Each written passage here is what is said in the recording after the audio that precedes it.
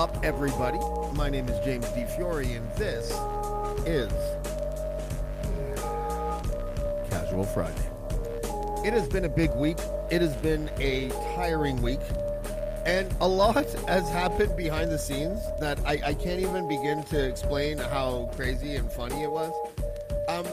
There is a guy by the name of Brendan Russell who is apparently the president of the Riding Association for the Liberals in Vanier, who tried to get me and David Wallace to give him the Klondike Papers by behind the scenes threatening to like destroy us and all these crazy things. And I talked to this guy on the phone. This is like a die-in-the-wool liberal, and he was like, "Yeah, I just wanted to let you know that I wanted the Klondike Papers, and I think that it would be in your best interest to give it to me because I have a lot of clout at the Liberal Party." And I was just like, "Okay, like, I'm probably not going to send it to you, but you might be able to find it online. But why do you want to do this?" And he's like, "Well, you know, James, I think I can be valuable to you in the long run, and I think that you might want to take advantage of my standing in the Liberal Party." And then I got off the phone and I called David Wallace and I'm like, "Fuck, David, who the fuck is this guy?" And he's just like, this guy was apparently pretending to be David Wallace's agent last year, trying to land him a book deal, but doing a very bad job of it. Let me try to set up a certain context for everybody listening at home. There are people in the ecosystem of politics that nibble the edges of the insiders, but never really quite get there, who do things that are like, can only be compared to like mischief and vandalism. They want to feel like they're part of something. They want to feel like they are part of the machine that makes the behind the scenes of politics run, so they can like feel good about themselves and masturbate to their own greatness later on in life or something. But really, they don't have any pull at all. So I call this guy and I'm just like, "Hey, Brendan, it's James DeFiore calling." And he seemed a little shocked, actually, because he, at this point of this phone call, he had only talked to David, and David was like, I don't know what you want, but I'm getting off the phone because you tried to screw me last year, and I don't like you. So then I call him, and I'm like, "Hey, Brendan, it's James DeFiore." And he's like, "Oh, hey, James, how's it going?" And I said, I'm well. Why are you calling David Wallace and asking for the Klondike Papers again? "Oh, well, I just thought that maybe David would like to give me the Klondike Papers because I know a lot of things, and I just thought he'd be interested in the things that I know." I'm like, "Okay, well, what kind of things do you know?" And he's like, "Well, you know, I'm not sure if I can say it over the phone because a lot of this stuff is like classified things, and this is just, you know, one of those situations where I have a lot of inside knowledge, and I might be able to like help you, but I was hoping I could get the Klondike Papers in return." So then I got off the phone with him. I called David back. I'm going to put David on in a second. And I was like, "David, this guy thinks that I'm supposed to give him the Klondike Papers, and I don't want to give it to him yet. And what do you make of all this?" And he's just like, "I think that guy's an idiot. Let's do a show on him and all this stuff." And I'm like, "I don't know if he's worth a show."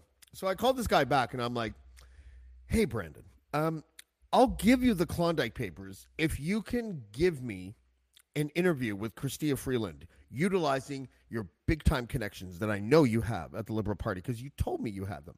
And he's like, "James, here's what I'm going to do. I'm going to call Chrystia's, not Miss Freeland, not Chrystia Freeland, but Chrystia's. I'm going to call Chrystia's people, and I'm going to see if I can get this interview for you." And that was 4 days ago, and nothing has happened because Brendan is a lying piece of shit. Here to join me now on Casual Friday is Paul Atkinson from the Eager Beaver podcast. How you doing, Paul? I'm good, brother. How about yourself? Not too bad. And Mr. David Wallace himself. How you doing, brother? Cheers. Pleasantly. Are you going to say stuff? Numb. Yeah. Cheers. Okay. David, we were going to do a show on this guy, but he's stuff to say. But he's not worth a show, is he? David, I'm going to keep you out. You're going to come back in because there's a massive delay. Okay, Paul. Yeah, there's a big delay. Yeah. How you doing, brother? How was your week been? This is Casual Friday. We're going to be very casual today. There's so much happening, and I'm very giddy. So please, how you been? It was well. Anybody who tuned into the morning show would know it was quite a busy week for me. I had I had to go into the office a few days early this week because now that it's mid-September, everybody's back in the office, and it's really busy for me. Not complaining, it's just really, really busy. So my workload has gone way up as a result. I'm okay with that, but the week before it was a lot quieter. So this week I was running at 100-meter pace, and I'm tired. I like the red in the background. I feel like there's going to be a woman dancing back there any moment. No, I'm solo tonight. Let's see if David doesn't have a delay anymore. Hello, David. Hey, how are you? Can you hear me? Yeah. I can hear you. How is the delay? Are you good? Is the delay big? No, I just got a little glitch on your end. That's it. No, there's nothing going on with my end. I got Elon Musk internet, my friend. Everything is ship shape over here. I didn't. As I was saying before, I'd never heard of this guy until last year, and he contacted the gentleman who does the really amusing TikToks, Callum. Callum, just hold on a second. For those just joining us, we're talking about Brendan Russell, this plucky 20-something that decided that they were going to try to be part of the behind-the-scenes political dark arts movement that he thinks exists in Canada. Go ahead, David. So I guess he contacted Callum, who had done some TikToks on the Klondike Papers, and told him he was my agent, and I was shopping a book deal or something of that. So Callum and I cooked up a little something and caught him out in his lie. I'd never spoken to the guy. Yeah. And we clowned him. And then this time he sent me through those messages. I didn't know who he was that you were referring to. And I mean, first of all, I mean, the kid's got to realize these papers were probably within the hands of the office of the PMO and the opposition about 15 minutes after they hit the journalist's hands. Well, we actually know they were, don't we? And we won't. I won't say how we know on air, but they were sent to a staffer of the PMO about a day after they came out. Correct? Yep. They were indeed. So, this guy is and listen, that's what I find so funny about the story is that, and politics is weird. You know who else was like this? Debbie Jaudoin. She's another one of these people who's like, she's like nibbling the edges of politics. She was a volunteer on a bunch of campaigns, and she wanted to be part of something so bad that she fucked over everyone she's ever worked for in order to feel like she was in the mix.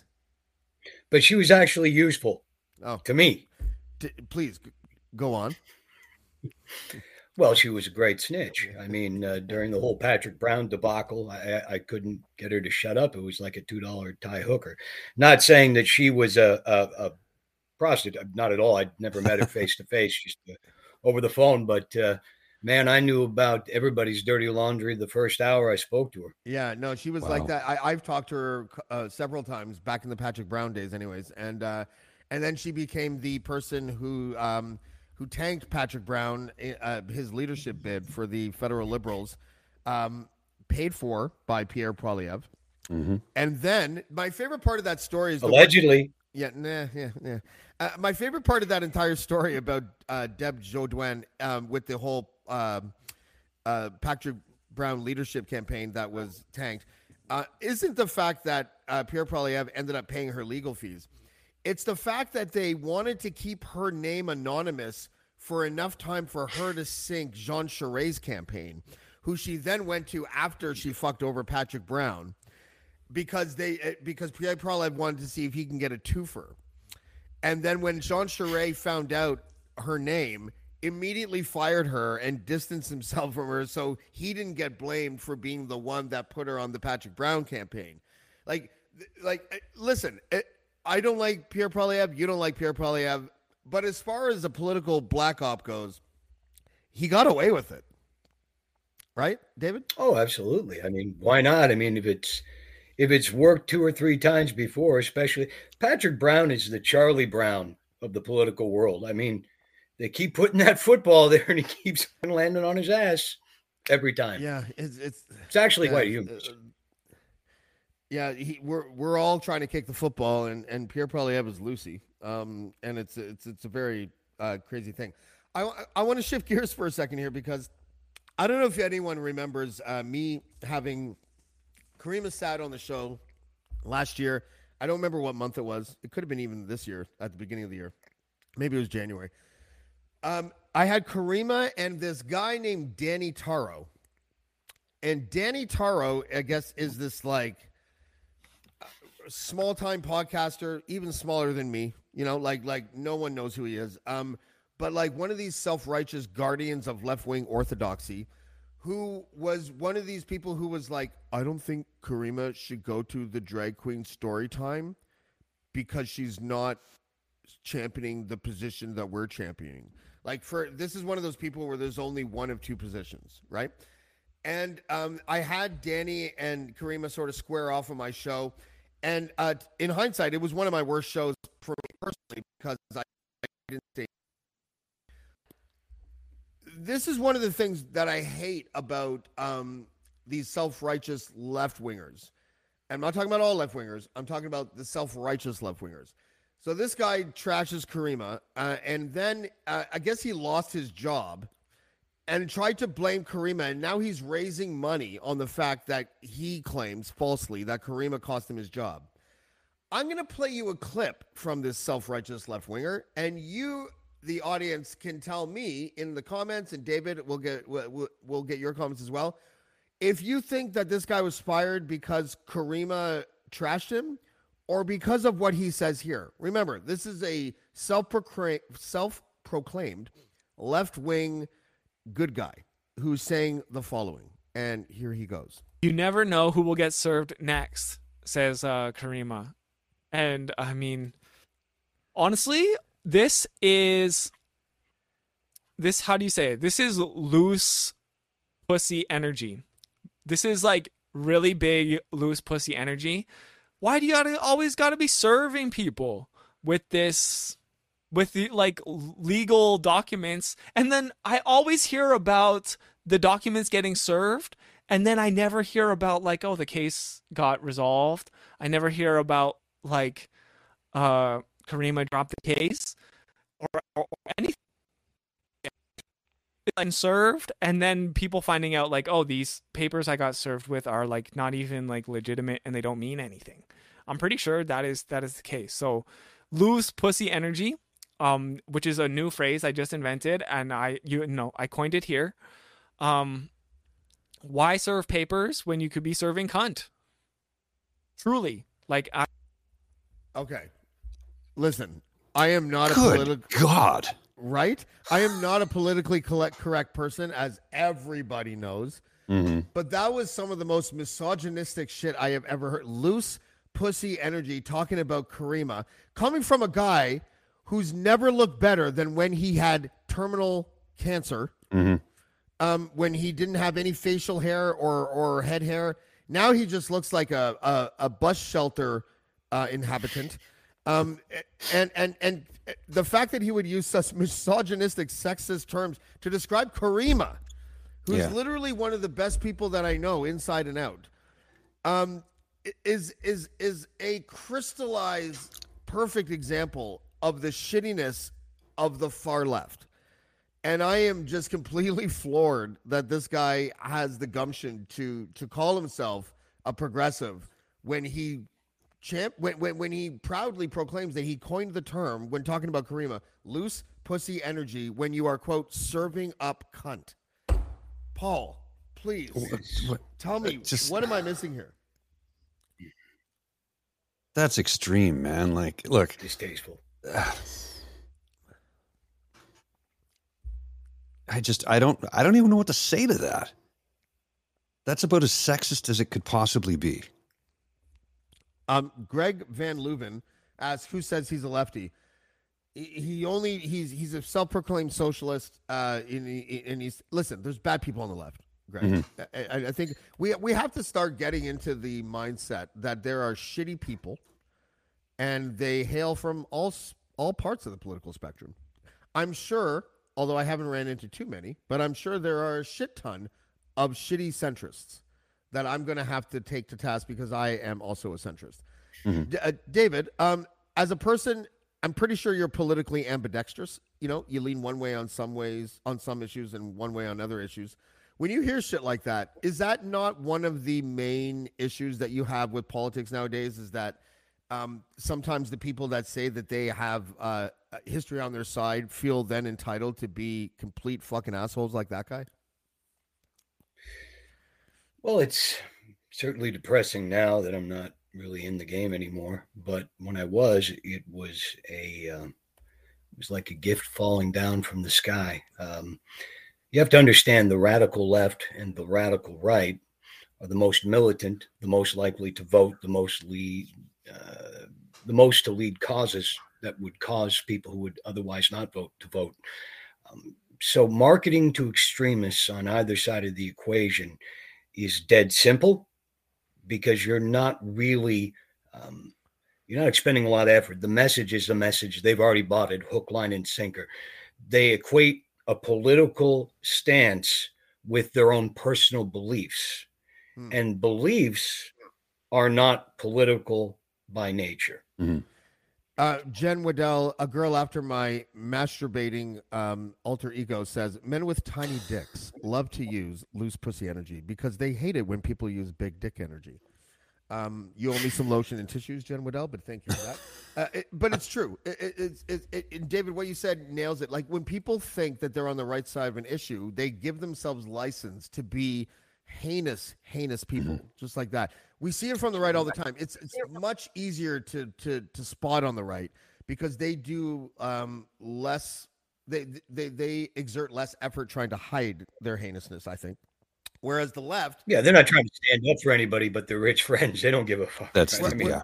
Yeah. Whereas the left try to maintain this idea that they are the good guys, and then say shit like that, using the fact that they're on the right side of history as their shield, as they say things that a Nazi would say or whatever the fuck, like not a Nazi, but a complete like a pig, like. I'm just, and that guy is like he's just this little twerp, like he's not even a thing, but people love it, and that's what I don't like about the ideological left and right is that they excuse themselves from the worst types of behavior because they think they're on the right side of an issue. Paul, like you've ran into that before, yeah? Oh God, yeah. Well, and the thing about it is that troubles me so is the state the world's in when it comes to. I have a TikTok, and my TikTok is all about positive mental health, trying to be good. It doesn't sell.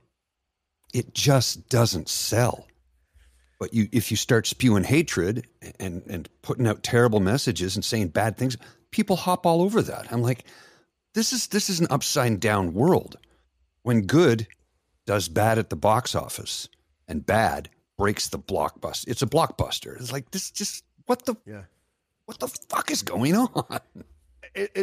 When people when people on the far left talk about how, like in Charlottesville, for example, when it was so out in the open, all of these self-proclaimed Nazis and racists were walking around saying, "You will not replace us," and all that kind of stuff. That is like really in your face racism. You don't have to fucking use your imagination or whatever. No.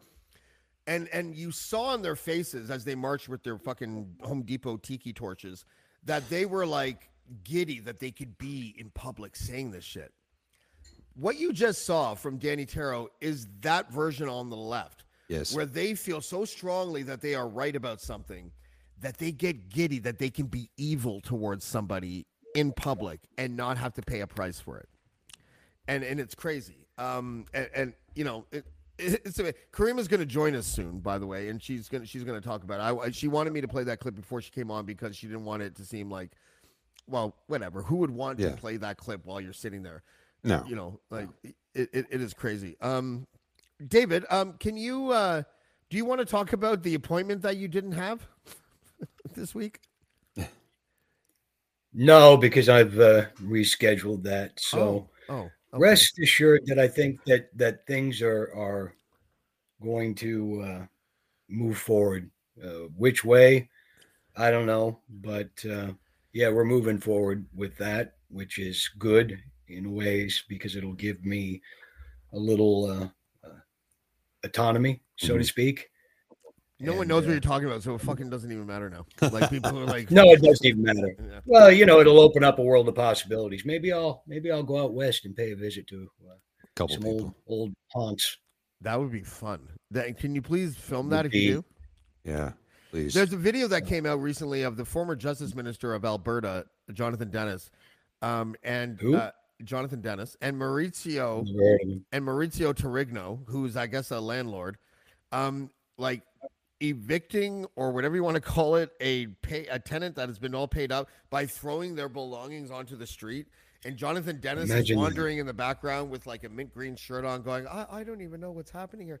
Like Alberta is so fucked and funny because there's an ecosystem of corruption there that includes judges and lawyers and former justice ministers and cops. Yeah. Yep. And they all feed each other. And look, let's see if I can explain something without getting sued. There are, I'm not going to name who they are. There are two or three. Fuck them. There are like three. Well, I'm not going to name them, and please don't name them. Pardon my language. Yeah, but there. I'm not going to. There's like three people Grow some balls in Alberta who have a system, a very shady, underhanded system to entrap people into lawsuits. And how they do this is they spoof their emails and they make it seem like somebody is sending an email that is like equal to threatening or extortion, and then they'll sue the person for extortion. Another method that they have is to send emails to other people purported to be from one of them, but then pretending it isn't, baiting the person that they're sending the email to say something about them and then sue that person for defamation. And they have successfully done this like several times to the point where I'm told that there is a class action lawsuit. I just found this out tonight. A class action lawsuit made up of all of these victims of this like gang of corrupt fuck faces who have been doing this for years. And I might be a part of that class action lawsuit because it happened to me. And again, please don't say their name because I don't want to fucking deal with another thing. No, I don't know if I've been sued by them yet. I don't know. And then again, I wouldn't try to extort anything. I don't want one penny from those pigs. No, not. I want something else, and I'm going to take it. I don't want to. Let's not Justice. ask a follow-up question. Justice. I didn't say that. Just ice. Hey, let them have Alberta. No offense, but Jesus Christ, man. I mean, there's not even a puddle there. You die of thirst. Fuck it. There's no anti-slap. No offense to the good people there. There's no anti-slap legislation in Alberta, which is how these guys are able to get away with all this shit. Like these are rich people that fuck over people that don't have money and use the legal system against them the way that you used to be able to do in Ontario.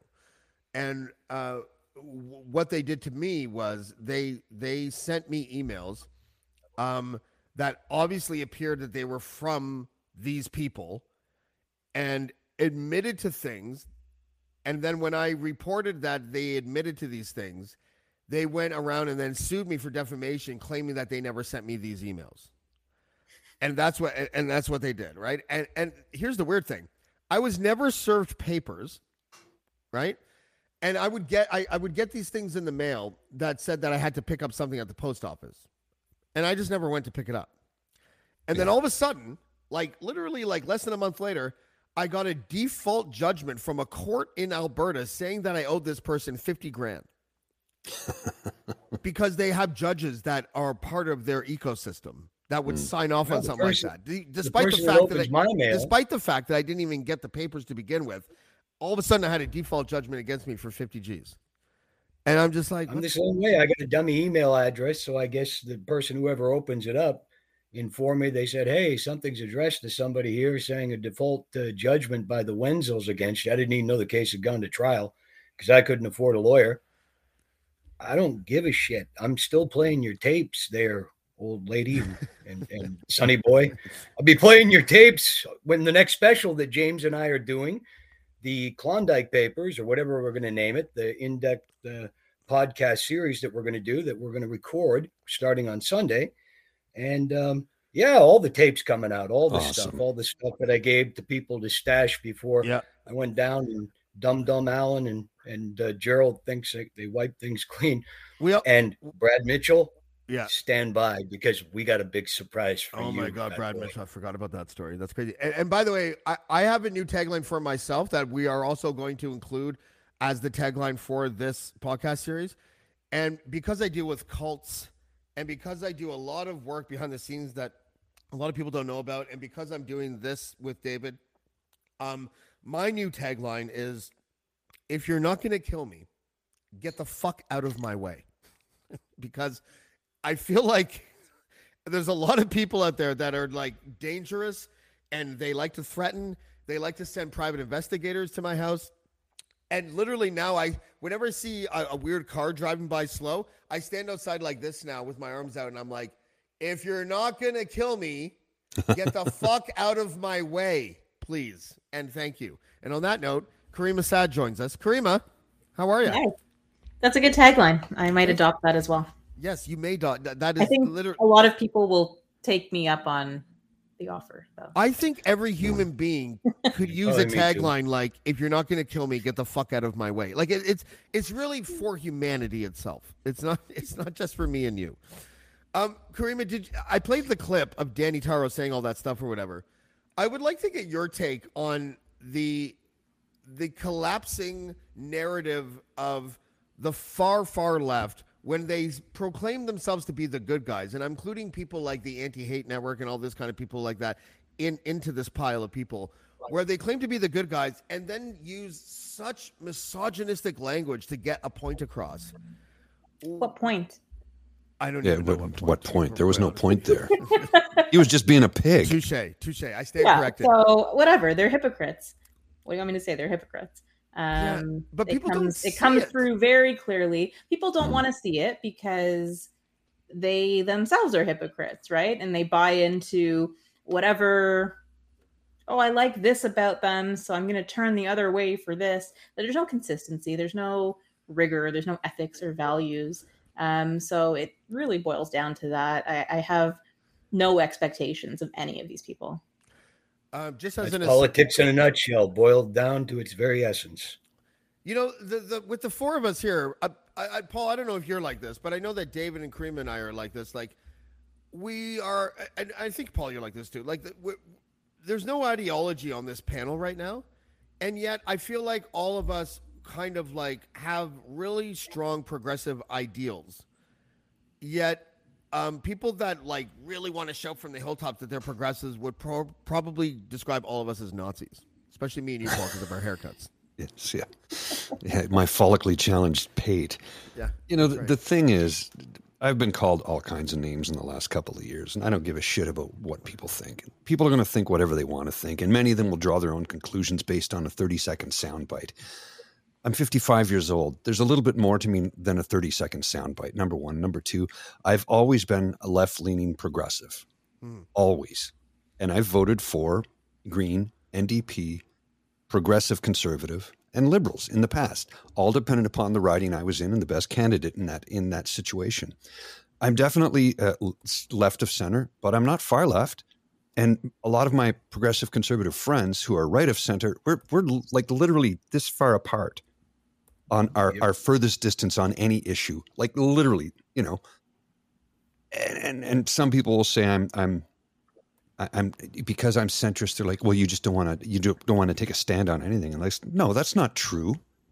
I take a stand on a lot of things, and I will do so until I no longer draw breath. Come on, I was just in the Pride Parade.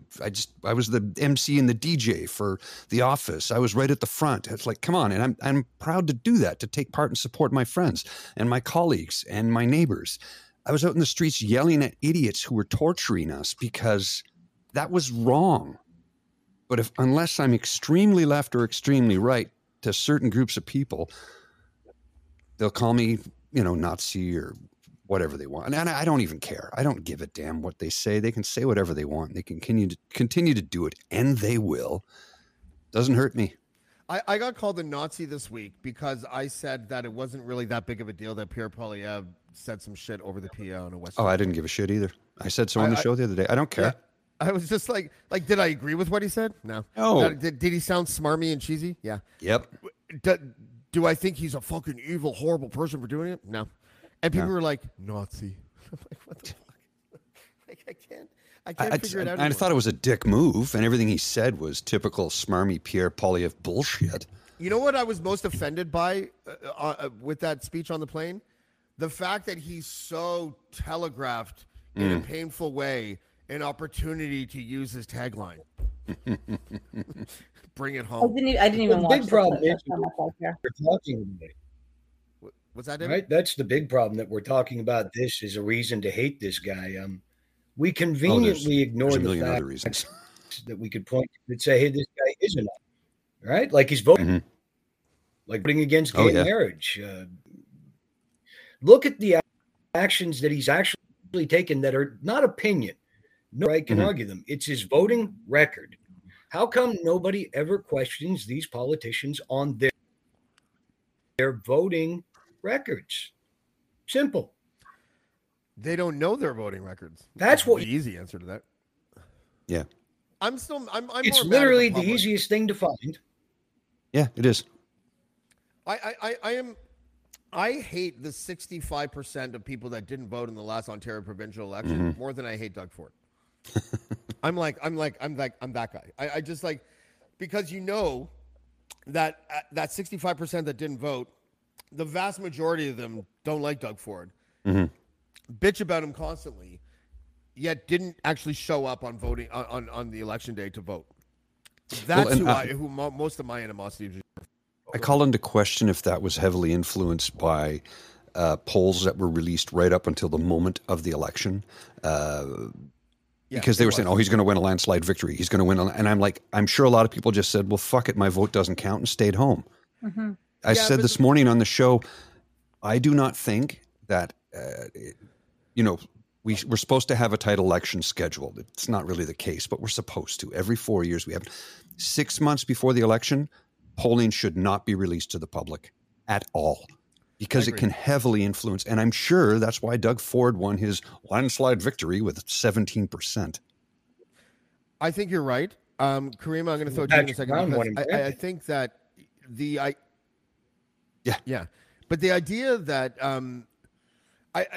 even though I agree with everything you said, Paul, I think that polls should just not exist in the month leading up to an election. I would really much prefer that because of what you just said. But I still have enough animosity towards the voter at large for being so susceptible to that they would just be apathetic when it comes to election day. I'm one of those guys. I don't know, Caryma, how do you feel about that? I think generally polls, like, people aren't always math oriented. I think very few people are math oriented. And so the utility of polls for anyone outside of the campaign team, I would say, is a net negative, because they don't understand them and then just sort of rely on an interpretation that's not accurate. And as you pointed out, get discouraged, before it even starts. So. Yeah. One of the one of the main facets of an election campaign is advertising, and so I think it's apropos that we have one of the best creative advertising people in the game today. His name is Paul Riss. Paul, how are you, buddy? I'm good. How are you? I'm well, thank you. You've done a lot of work for like car companies and for all these big corporations and stuff.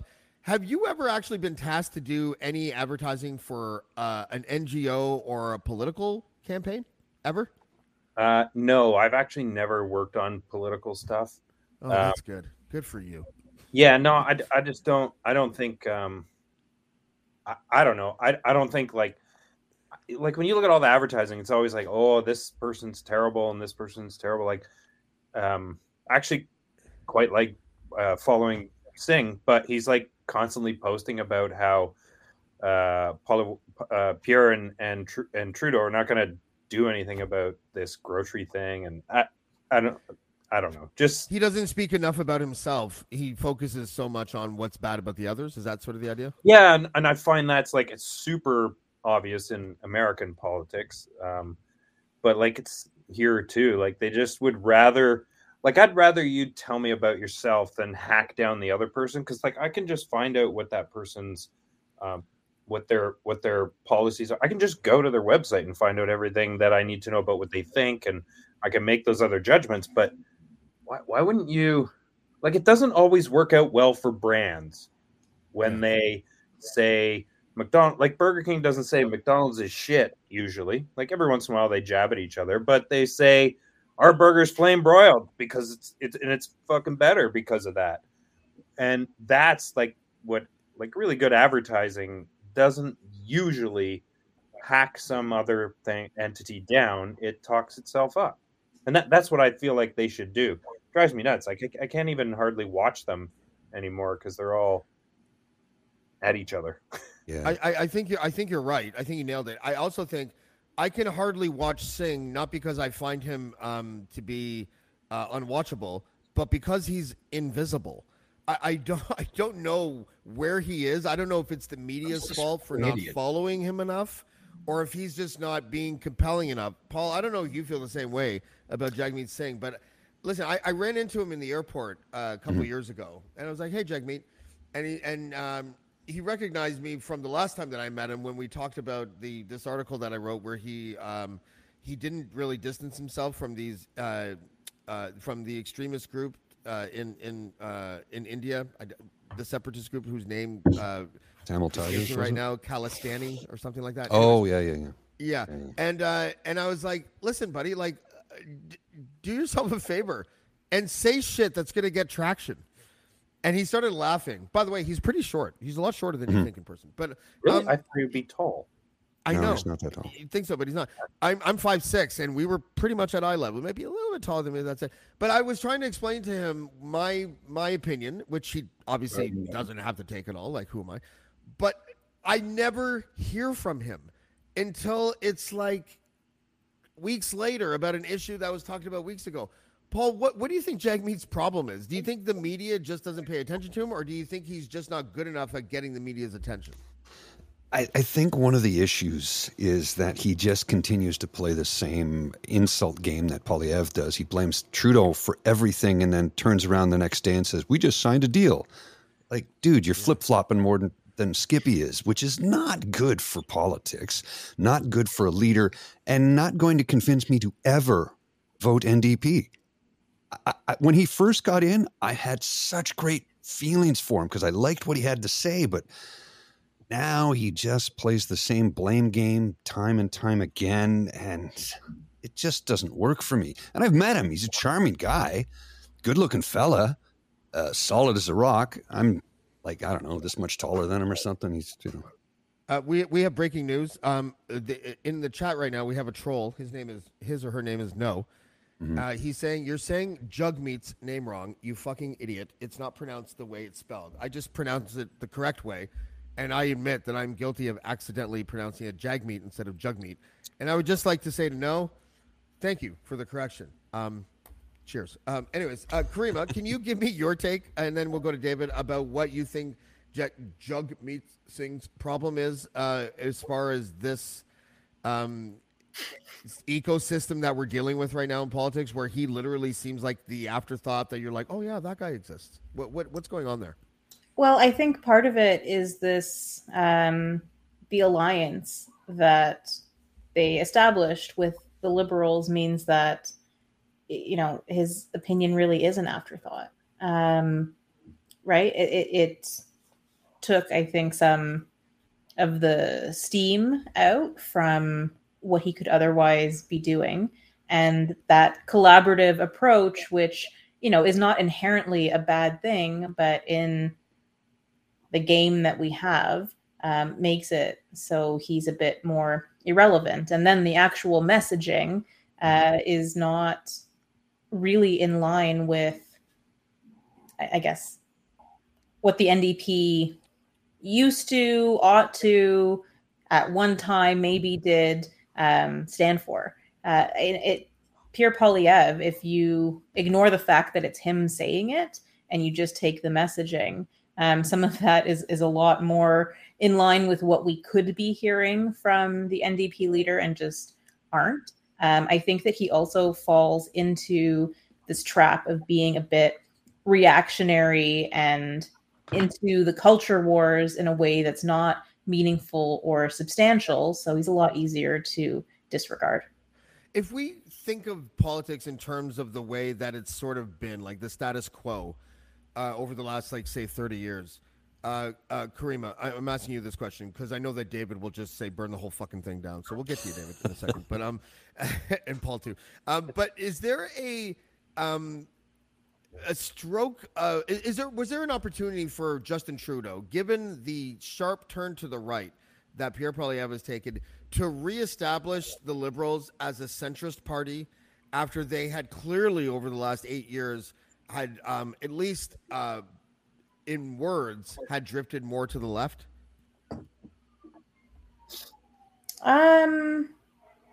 Maybe, but I don't think he has the backbone to do that.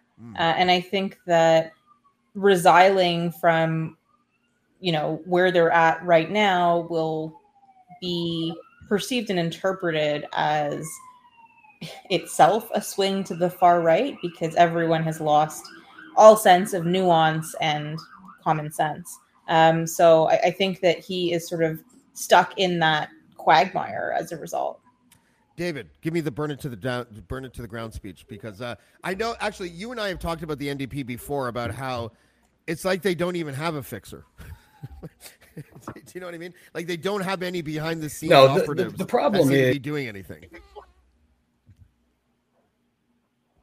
They don't have any will. Alliance that was spoken of that they've struck. I don't care what the agreement are. When you hold the hammer, you use it. And if you don't use it, it's because you lack the political or the balls to use it. And then, so what function is this alliance? What function is it providing NDP constituents, NDP supporters? He's made his party into, it's not a serious contender. And that is a complete failure at messaging. It's a complete failure at policy. You mentioned that these, all they do is attack their opponents because they have nothing to say. Yeah. And right now we're dealing with it's all about dealing with what we could do. And again, you mentioned the messaging with Poilievre. You take all emotion out of it. Little Weasel is saying a message can at least convince those, and I'm not saying that derisively, I'm talking about real conservatives, to hold their nose just long enough to vote for him because the messaging is on point. They know this guy's full of shit. They know he's a clown. He's our clown, and it's manageable because this other guy over in Ottawa is burning this place to the ground. And I also, if he does, and he's damned if he doesn't, they have drifted so far left of center that they literally can't go back. And any change at all in their message will just sink them further into the hole. The problem is we don't have any politicians today who actually say what they believe, reading a script, and without conning the public. Some things they're not. Builds a consensus among the voting public by bringing enough forward to the table that everybody, because nobody's perfect, and these people are far less.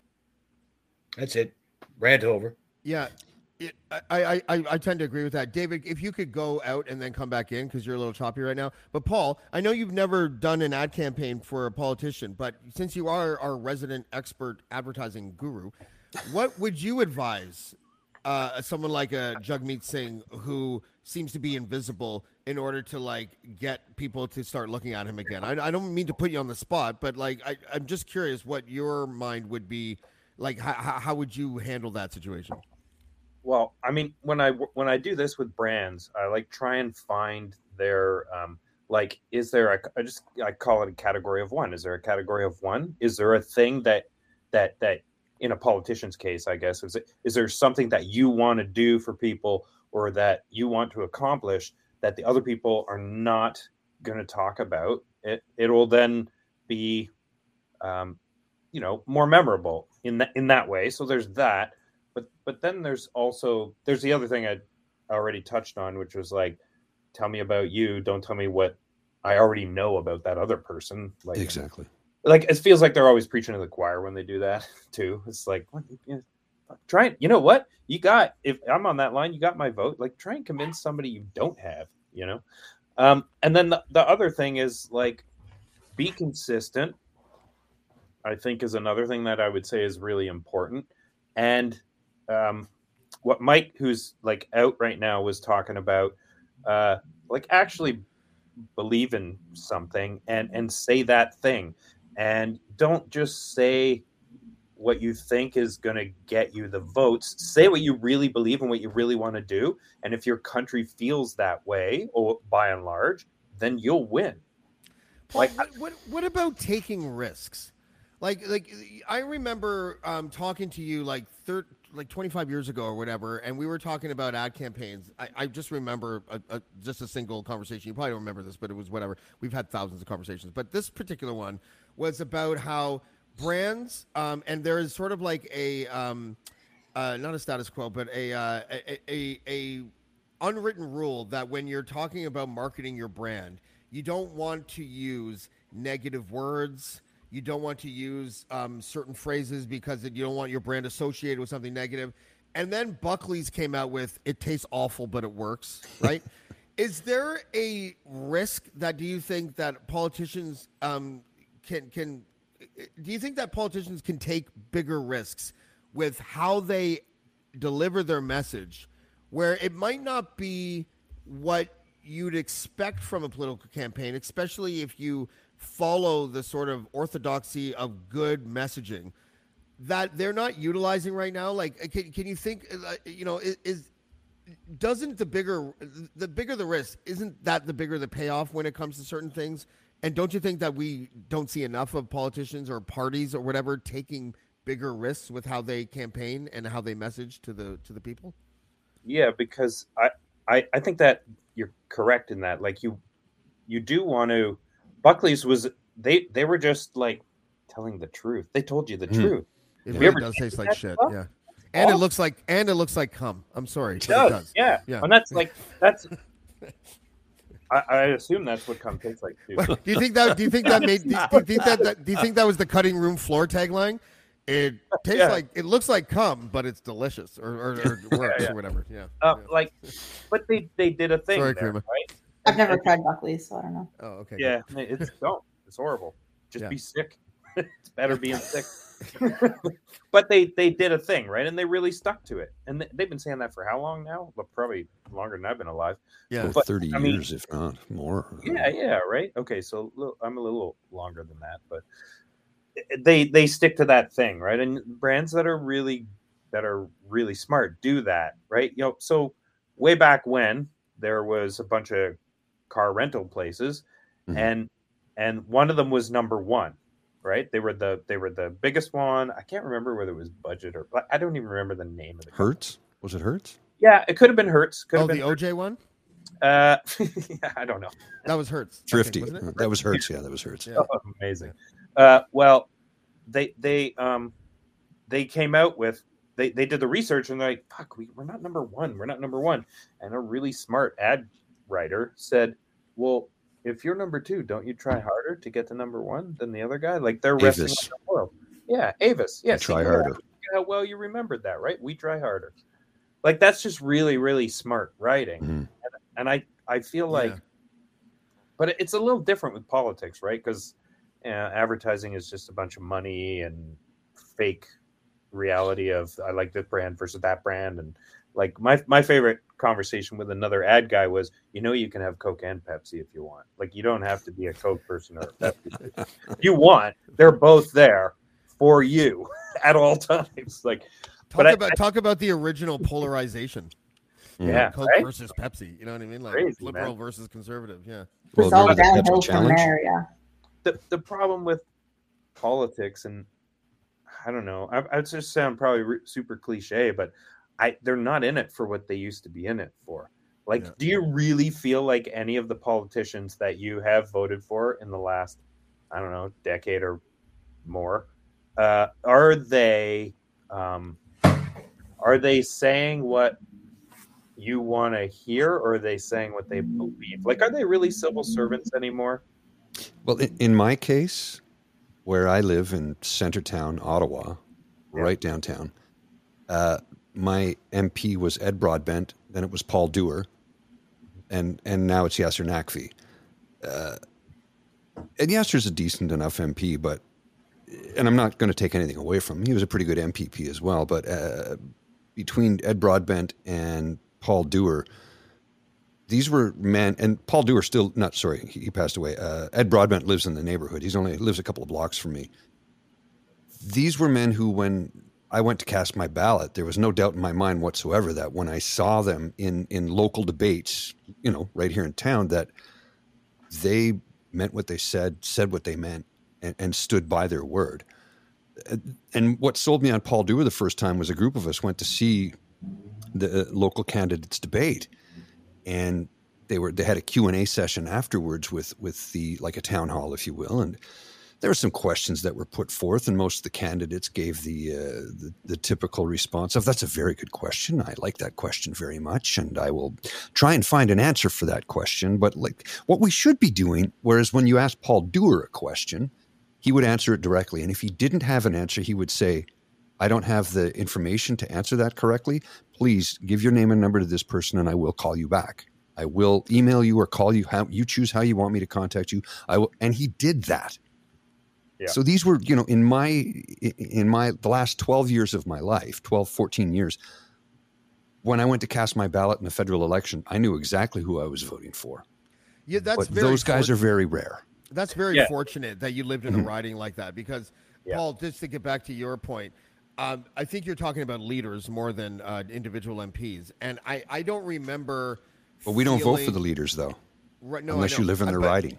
A lot of people do vote for the leaders in a sense, because if they love Justin Trudeau, they'll vote for the Liberal in their riding. But Paul, to your point, I haven't felt that a leader has represented something authentic and decent since Jack Layton was here.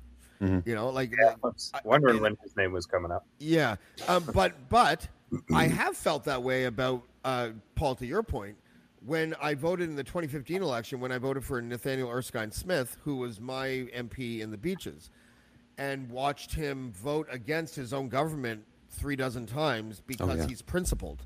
Yep. And so I felt like that.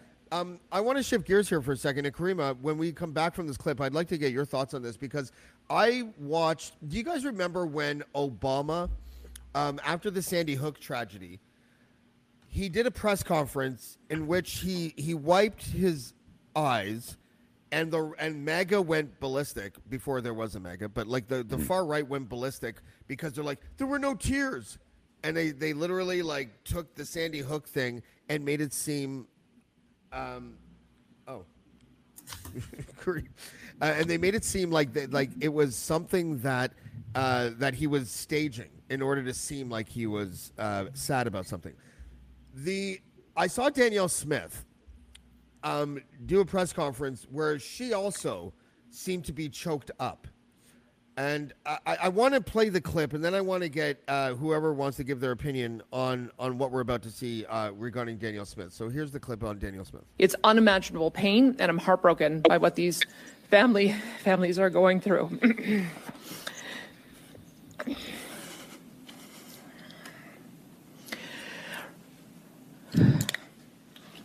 The teleprompter.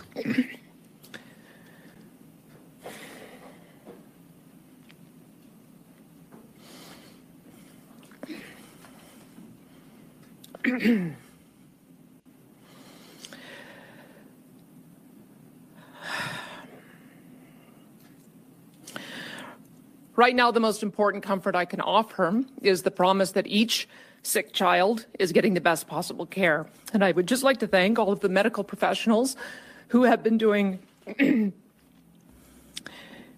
everything they can to treat and to heal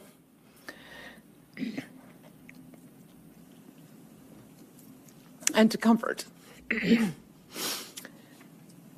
these children and their families. I know that each affected family and all Albertans want to know what the root cause of the outbreak is. See, okay. I love Jen Waddell. I know her. She's a friend, and she's a regular viewer. She says, she's talking about my comparison to the Obama thing. I'm not comparing the incident. I'm comparing the authenticity of the person giving the press conference and whether or not they're authentic in their tears. She says, false equivalency, 26 dead children and 6 dead adults is not the same as an E. coli outbreak. But it's not my position that, who am I to say that Danielle Smith is faking crying during that press conference? I don't like her. I don't like her policies. I don't think she's a good premier. But why would that impact my ability to be like, you know what? I'm not inside her head. I don't know if she's being authentic with her tears or not. Why do I have to be cynical about watching a leader break down into tears? Paul, what do you think about this? Me? Yeah. Oh, sorry, there's two Pauls. well, My bad. Yeah, you can just call me Punk, and then we'll know. Paul first, and then over to you, Punk, after Paul. So here's my personal thoughts on this. I think it was an act, and if she was upset at all, it was about the millions of dollars that could be lost by these companies if they get sued into oblivion by the parents. And there goes donors, because some of the stuff I was reading about this organization today was they had multiple violations in the past for something similar. Luckily, nobody died or got horribly sick, but nobody was policing them. Kind of like long-term care homes here in Ontario. They shut down the inspections. I think it was an act on her part. And if she was genuinely upset, it was about the loss of money. That's my personal opinion. I find that cynical, but go ahead, Paul Riss.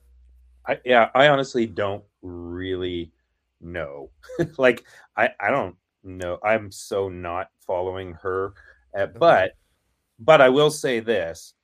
I'm like kind of an emotional human being. James knows me, and like that. He knows that my wife calls me a sociopath light, but it's just a joke. I mean, I'm like not really like that. I'm quite an emotional person. But like, I don't know, unless it was like my family member, I don't think I would be as broken up as she is. Like, I just think that, I don't know if that sounds crass. I hope not. No. But, like, obviously the people that you're like the center of the onion, then the layers closer to you are going to affect you more than the ones that are way out. Mm-hmm. I mean, I feel this is it's a crazy tragedy. It is awful. I would never wish this to happen to anybody. My worst enemy, I wouldn't wish this to happen to. However, I didn't cry because I don't have the emotional connection to all of those people. Mm. I can still feel empathy for them and really feel it that way, but like it's not gonna tear me apart like what seemed to be happening there. It was just a little weird, I thought. Well, if you read Nate Pike from The Breakdown, what he wrote about this, it might stir a few emotions because he got into the details of what actually happened to some of these kids. Yeah. And it's really harsh, like really harsh. I read it today and it was like I had to stop halfway through because it was like a punch to the gut. But again, I wasn't weeping over it. It was like, Jesus, this is horrible. This needs to be dealt with. Somebody needs to get sued. But I wasn't breaking down and crying. And I cry all the time at the littlest things. Yep. This was like somebody, I was angry. Yeah, that's the thing, right? Like that, when I heard about that, my first thought was how the fuck could somebody let this happen to the kids? How could somebody let that happen to kids? Mm-hmm. I didn't cry. I wasn't particularly sad, but I was really, really upset with however it happened. Like, I feel absolute empathy for those families. But had my cousin lived there and they lost their child, or if it was like, it was my niece, I would be absolutely destroyed because the personal connection. And when you're talking about, you were reading the stuff and you're going, I think you're building a bit of a personal connection there because like you're making, it's happening inside your head. When you're reading it, you're if your brain works anything like mine, you're seeing pictures of it. Mm-hmm. Right. You're actually closer to experiencing it, I think. than hearing it some person on the news tell you about it. I mean, Yeah, I understand both of your points. The part that I struggle with is that I can't say if Danielle Smith was being authentic or not. And I feel like it is better for me as an individual to give her the benefit of the doubt than to be cynical and say she was acting. I just feel like I have to give her the benefit of the doubt. Go ahead. She said today, I'm not going to go against medical professionals in ruling and saying, I'm like, you told us to eat horse paste.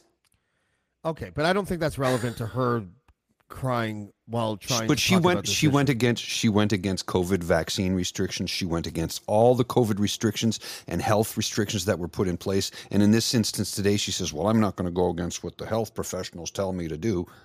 So what is it? I don't, but I think that's a distraction from the fact that did she have a moment where she felt emotional about what happened? And I don't believe she did. Then that is crazy. That then she's the most. If she didn't, if that was an act, then she is not even human. And I have a hard time getting to that point. I just feel like since I can't climb inside her head, I can't accuse her of being fake about that. I have to give her the benefit of the doubt. And if she's lying and she took me for a ride and whoever else believes her, I'd rather be taken for a ride than be wrong about calling her an actress in that moment. You know what I mean? And I hear you. I hear you. And that's pretty much all I got to say about that. Like she's, but by the way, she's an awful premier. She's terrible. And it makes me wonder how many conservative men masturbate to her because I know they think that she's really attractive. And that's when I think the real tears should come. Because who doesn't need lubricant in the form of tears? Okay, on that. Yeah, sorry. Water water doesn't work like oil, bud. No. Oh, that's true. Especially salt water. Yeah. I was just about to say there's a salt joke in there somewhere. Yep. Paul, what else is going on with you? Because I know that where are you right now? Like you have two houses, right? You live like in near Hamilton, and then Manitoulin Island. You have a place, right? Yes. I'm south right now. I'm in Hamilton right now. How big? Because I live north. I live in Killaloe, which is in the Madawaska Valley. Yep. Holy shit! How big were the fucking mosquitoes this year on Manitoulin Island? Because they were like the size of small children where I am. I am constantly blown away by this fall. If I was out on my deck right now in Hamilton, I'd be getting eaten alive. I lived up north for 2 straight months and a little bit, and I got 2 mosquito bites up north. Are you serious? Yeah, man, they weren't bad this year. It was so dry. Like when you have those dry years, there's less, but there's like a lot of different. You should look into this further. There's a lot of different species of mosquito, actually. Like mosquitoes aren't just mosquitoes, right? There's like many species of mosquitoes. Some of them are really tiny and some of them are really big, but like you should find out. I find it poetic that only the females suck the blood out of your body. Yeah, the males are just basically useless. yeah, there you go. So there's good generalities on both sides of that. I'll tell you this about the mosquitoes. So I didn't say this. Oh, was it? Oh, that's the East Coast. That's the hurricane just off the coast. Below, is that just below PEI or something? No, Nova Scotia. Oh wow, below Nova Scotia. So that's where we is. Oh, Saucy Sea Witch is very close to the edge of that. Wow. Yeah. Wow. So about mosquito bites, I'm just going to do, I don't know how many people are watching this right now, but I'm doing everybody a favor right now. I'm sorry. What was that? That was not me. My wife Jesus texted me. Christ, Rachel. I was supposed to put it on Do Not Disturb until tomorrow morning. Sorry, my apologies. So Rachel, if you get hold on. Your notification for Rachel is kind of like Rachel. She knows how to command attention. Yeah, I'm here. Yeah, exactly right. It doesn't say that though. It's just. I love Paul's wife. I honestly would date Paul's wife if Paul was dead. Go ahead, Paul. Well, you never know, man. I might be. Do you know I had a motorcycle accident and I broke my collarbone, but That's back. Right. I was this close, motherfucker. Yeah, and I rode tonight, so I'm back on the road. So who knows? I might be dead sooner than Back later. to your riveting story so about the mosquitoes, thing. please. Yeah, I'm sorry, rambling. So the mosquito thing, like the reason you're itchy, everybody knows this part. The reason you're itchy is because your blood is too thick to fit up that little tube mouth part of theirs.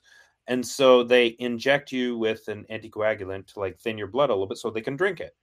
Right? Right. That is what is itchy. That stuff they put in you is what you're allergic to. So if you and it's also it's like it works on agitation. If you do not scratch, it will burn like 12 suns laying on your skin for about 3 or 4 minutes, and then it will again when it goes away. You know how sometimes if you scratch it, it keeps coming back and keeps coming back and it keeps coming back? You're just agitating that shit again. I like to squeeze it when they're still biting you and make them explode. Helps me with that. I mean, if the shit's in you, you're gonna be itchy, so you might as well, you know. Did you feed firecrackers to frogs too when you were young? No, I that's never not a did very that. good analogy. Not at all. But I might have. Those frogs started sucking my blood and making me itchy. Right? But that's like cats. Like you're not allergic to the hair on cats. You're allergic to the dried saliva on the hair on cats, right? The dander or whatever that's called. Dander, yeah. It's the same shit. That was a good show. Let's wrap it here because I don't want it to go south when I say something even more offensive than whatever it was I said before about the tears. So, you know.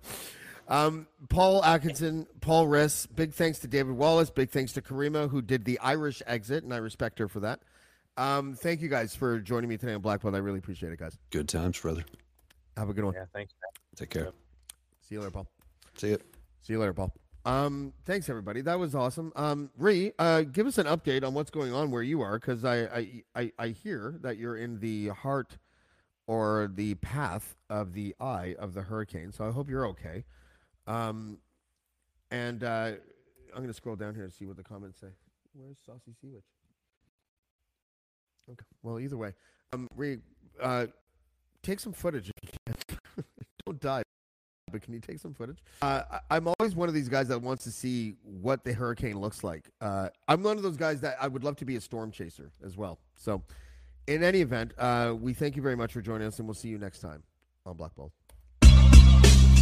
Blackmore, Blackmore, Blackmore, Blackmore, Blackmore, Blackmore.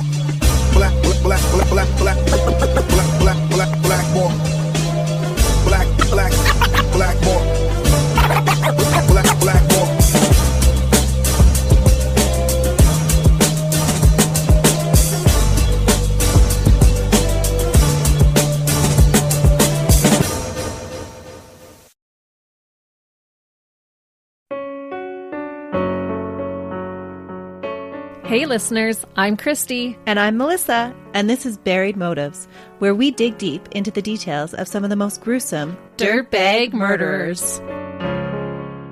She said she enjoyed hurting things that can't fight back. And that is a disturbing view into the mind of a murderer and such a dirtbag. Yeah, that's not even strong enough words. This is totally a recipe for disaster. And not to justify whatever is going to happen, but you can totally understand and see how this would be in the works. If you were only to look at what she did later on and not know any of that history, she would appear like off the wall crazy. Oh, 100%. Because we're not even close to getting to the end yet. But you can just see this pattern and all this kind of stuff developing in her, which is what we're here for. We're digging deep. Join us each Thursday as we unearth the dirtbags that live among us and the motives buried there. Hope you join us as we exhume the truth. Do, Did, Will, the Story of People podcast is now available on the Crier Media Network. The first 5 episodes are here and feature some incredible guests that fit into one or all 3 of those categories. Ready? Tara Sloan from the San Jose Sharks, Undercurrent podcast at NBC Sports. Marianne Iveson from Iveson Voice and the Let's Take This Outside podcast to talk about the world of outdoors as well as voiceover land. Ariana Hunsicker, future Canadian Paralympic swimmer, already winning tons of awards for this country. Scott McGregor from the Hot Wallet podcast to dumb down the world of crypto, Bitcoin, and NFTs so you don't have to. And Jackie Holowati from Climate Pledge Arena in Seattle, Washington, the first net zero carbon certified arena on the planet. Wherever you get your pods, wherever you watch your pods, and on the Crier Media Network.